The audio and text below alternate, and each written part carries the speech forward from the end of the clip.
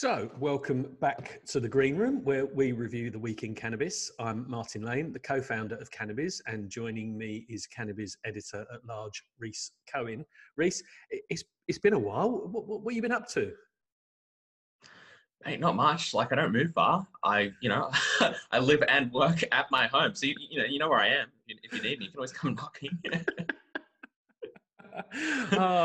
There was me thinking that you lead this incredibly exciting life while you're not with Thrilling. me.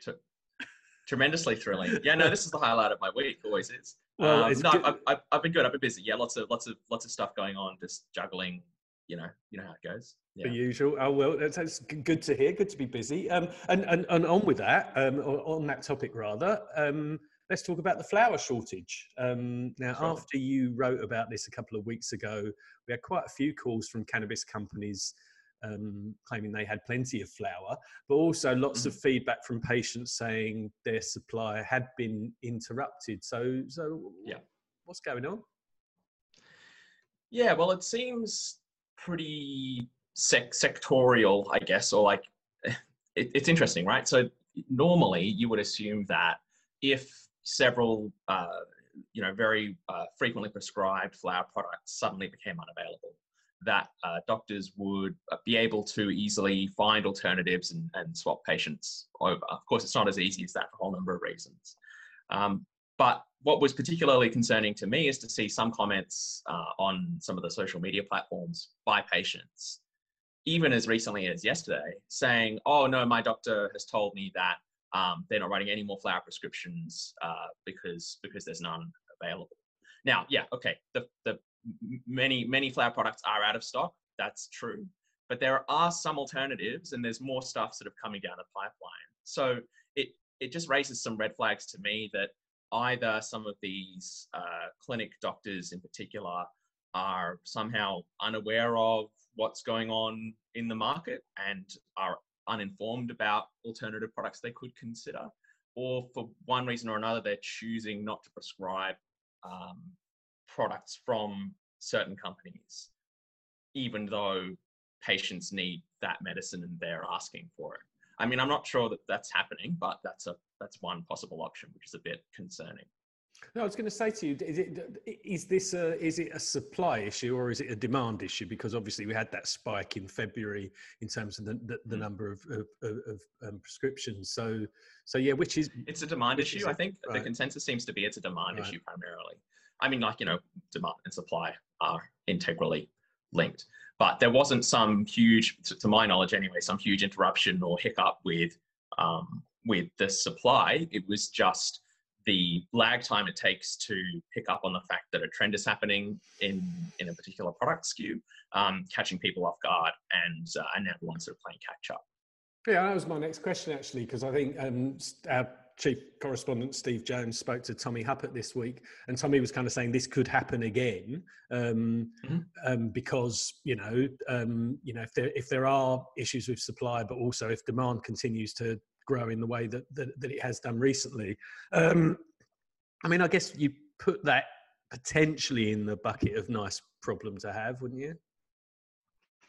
Not really, because I don't think that's. I mean, obviously, it's not good for patients. It's also not good for product companies because it harms the confidence that doctors and patients have in that company's ability to provide continuous supply. And I think what people tend to forget about medicinal cannabis in Australia is that it's unacceptable for any Australian to be without the medicine that they are legally prescribed ever. And continuity of supply is a fundamental ethical requirement and imposition on every drug company. Now, of course, cannabis is different and it's more challenging for a whole number of reasons, but it's not, people talking like, oh, you can just, swap from this one to the other, like, that's fine, and give it a few weeks or give it a few months.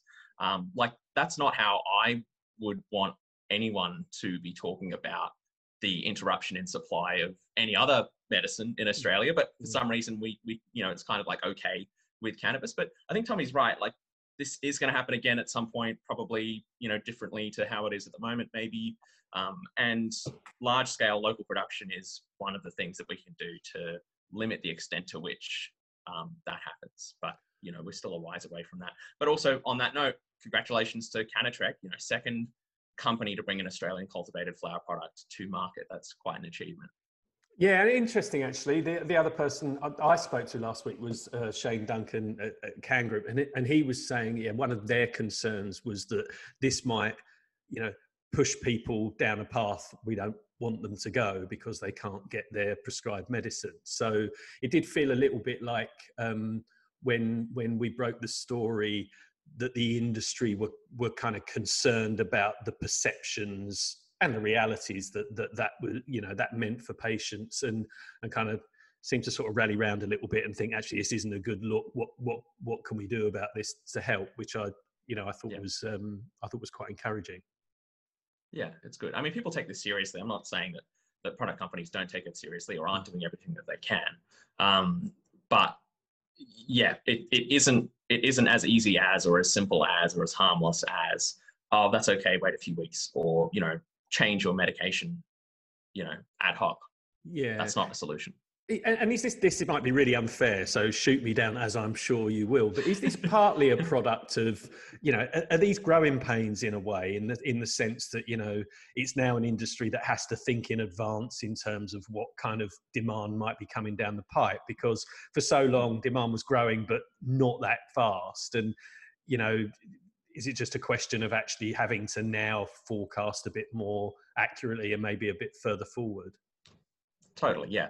And, you know, demand has been growing, but demand for flower hasn't been growing that quickly historically. Like the general sort of, you know, the rule of thumb in Australia has always been, oh, this is an oil market, really. You know, we have such strict doctor gatekeeping, and, you know, doctors will always prefer to prescribe oil product. And that, you know, that was sort of like a truism for a while, that we've been disabused of that notion. And, you know, product shortages and interruptions in other medicines as well. Like, this isn't an unheard of occurrence.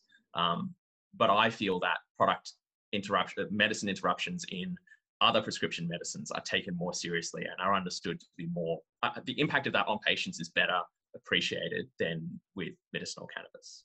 Okay, but that might change now that we've had this kind of, you know, this might be a bit of a kind of wake-up call potentially.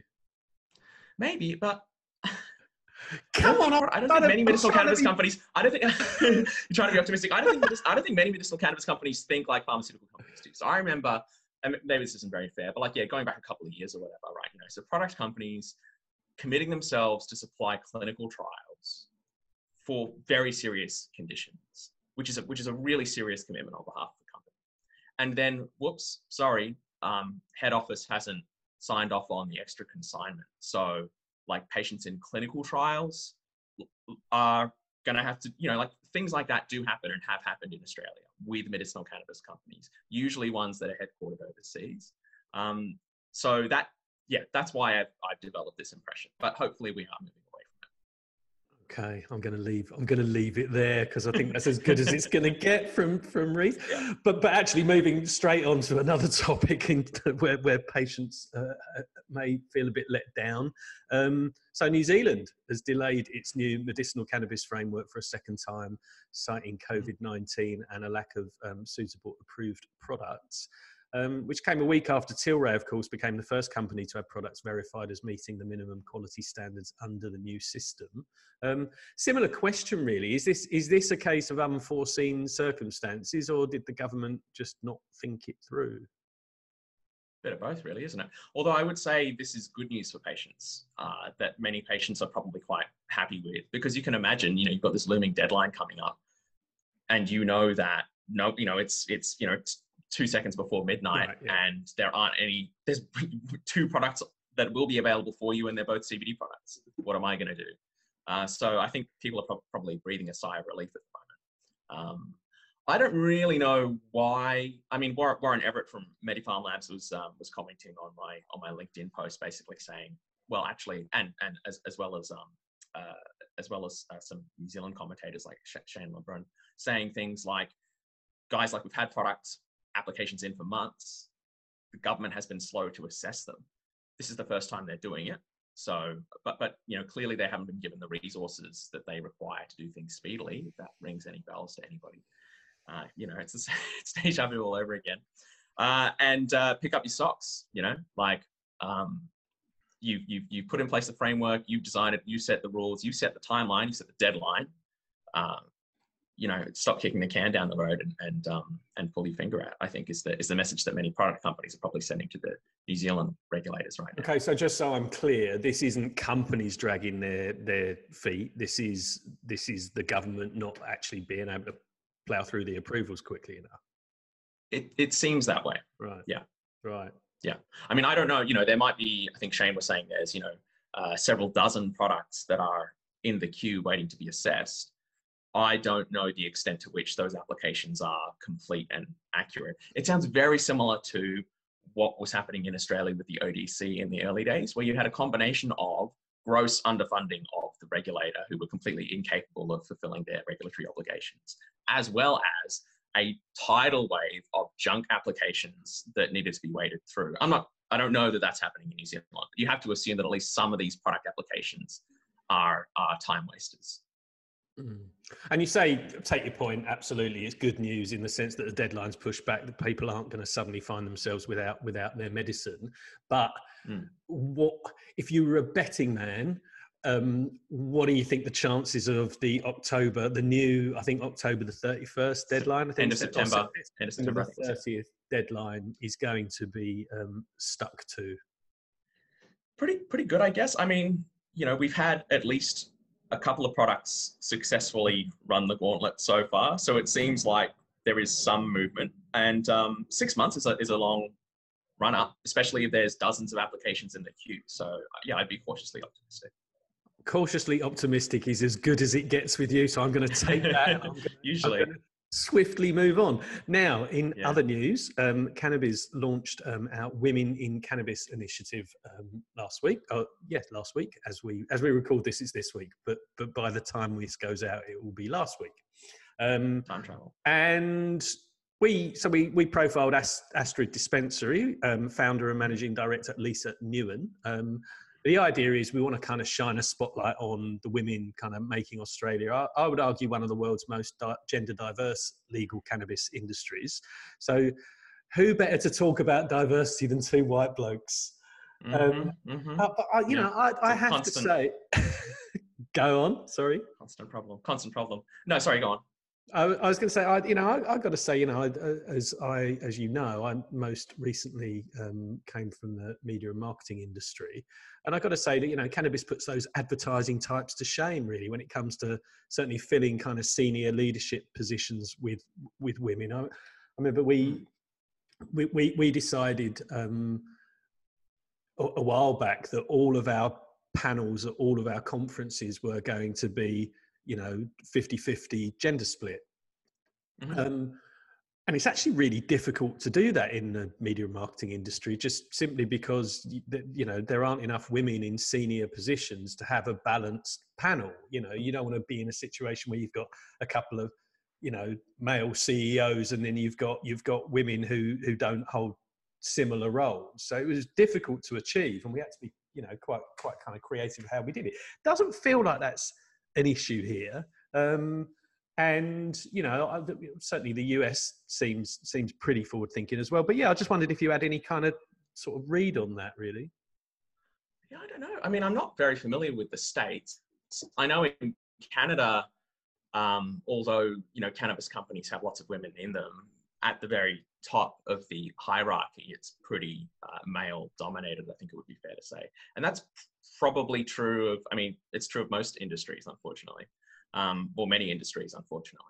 I love that about the Australian cannabis industry, that you are less at risk of being on a manel than you would be in, some other part of the world. But it's still a challenge. Like, it's still a bit of a, I love that. Manel. I've never heard that. You haven't heard that before? No, that's good. I like manels. that.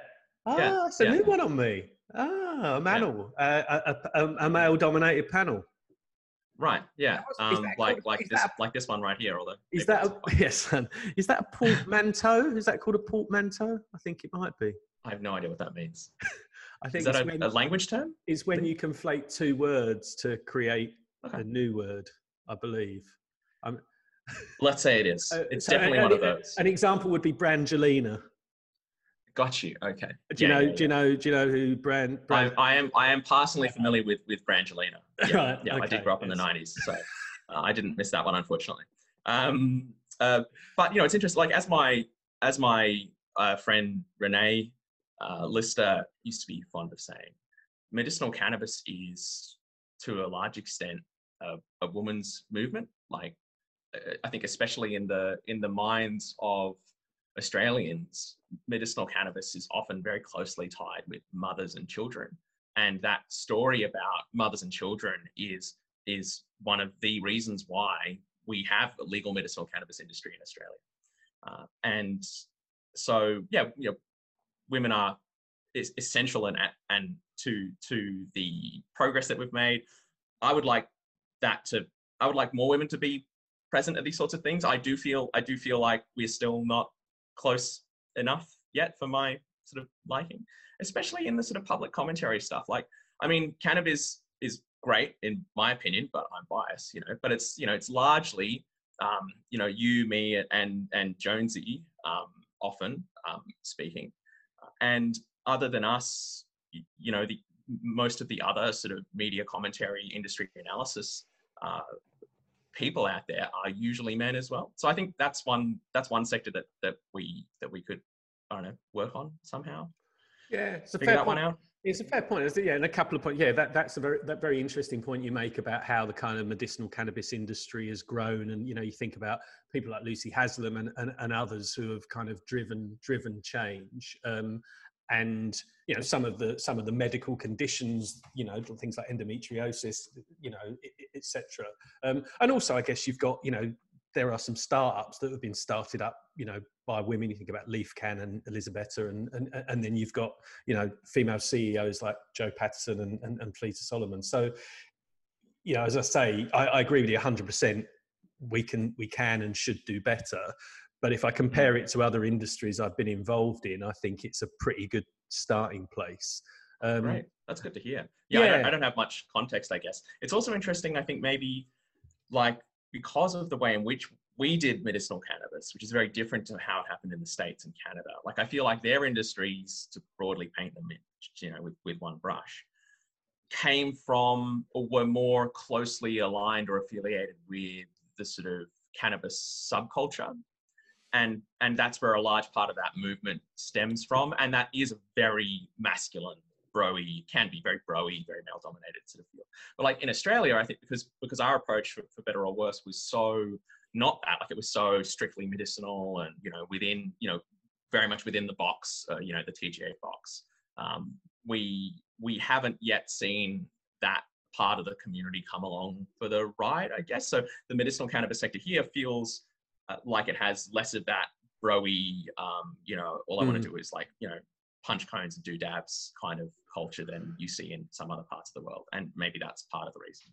Yeah, and look, I'll tell you what, it's a really fair point you make as well, that, you know, we you know, in terms of cannabis, it tends to be male voices more than female voices. And I think one of the things we want to try and do with women in cannabis is actually, you know, profile some of the, you know, women in the industry who are really making a difference, but also, you know, encourage people to get involved in terms of, you know, writing guest columns and those sorts of things, so we can sort of balance out the voice. Because I think it's a fair point you make, and I'm sometimes quite conscious of the homepage looking, you know, very much very male dominated. So yeah, anything that we can do to get kind of more female voices into cannabis, I think I agree should be encouraged. Okay. Last up, I just want to chat about the MCIA's A Cannabis Evolve virtual conference next week, which is, I think, Tuesday and Wednesday. I know you're moderating a few sessions. I'm moderating a session. What are you looking forward to the most? Well, that's a good question. I mean, like, it's going to be interesting because quite a bit of my content has been pre-recorded. So you know, I'm not really looking forward to that because I've already sort of done it, so to speak. But it will be interesting, and it had some really great chats. I'm looking forward to. I mean, I love all my children equally, so I don't play favorites. But I am looking forward to chatting with Ian Alexander from Altum Group about Asia Pacific and sort of what's going on with cannabis in APAC, because it's something that's so close to home, like physically and culturally, but it's a bit of a blind spot for me personally. And I know, there hasn't been a lot of progress in many countries, but there's probably some really interesting stuff going on. So I'm looking forward to learning from Ian about that. Yeah, and what about you? It's interesting you say that, actually, because like you, I've pre-recorded a conversation with Cam Batley, who's MD of MedRelief Australia, for those who don't know, but also ex-Aurora, Canopy Growth, Bedrocan, sort of somebody who's been involved in the Canadian medicinal cannabis industry since its inception, really. And I chatted to him about kind of the global opportunities and where Australia could play and take advantage of those global opportunities, which was, it was a really interesting conversation, actually. And, he was very positive about where Australia is at currently and plenty of upside, but a few cautionary tales along the way. So, it was good conversation. And, I'm sure we'll get some good questions because, obviously that's the bit that we don't have yet, is what the audience thinks. So I'm sure we'll find out. Okay. It's going to be fun. Yes, sorry, go on. I interrupted you. No. Okay, well, I'll go. Taking a deep breath. I'll go straight to the plug then. So there's still time to buy tickets, and Cannabis members even get a 20% discount. So just, I'll put the link actually in the blurb for this week's Green Room, so you can see how you can go about taking advantage of that offer. Okay, I think that's it's all virtual, isn't it? It's all online. It's all 100% virtual. Yes, so you can watch from wherever you are. Okay, I think that's about all we've got time for. What does the rest of your day look like? I'm gonna sit down and do some reading. I'm a full-time master's student now, and I got deadlines to meet. So I'm gonna crack the books and refresh my mind about the theoretical approaches to cannabis legalization. Yes, and you were telling me over lunch last week that you've now turned into a proper journalist, in that you leave absolutely everything to the last minute. So I'm glad. I'm glad in some small way we've been able to help you in your studies by doing that. All right. Okay. We'll leave it there. As my dad would say, with enough stress and coffee, you can get anything done. That's very true. That's very true. Well, look, we better let you get on with it. So thanks for chatting, and I'll see you next week. See you soon. Cheers, bye.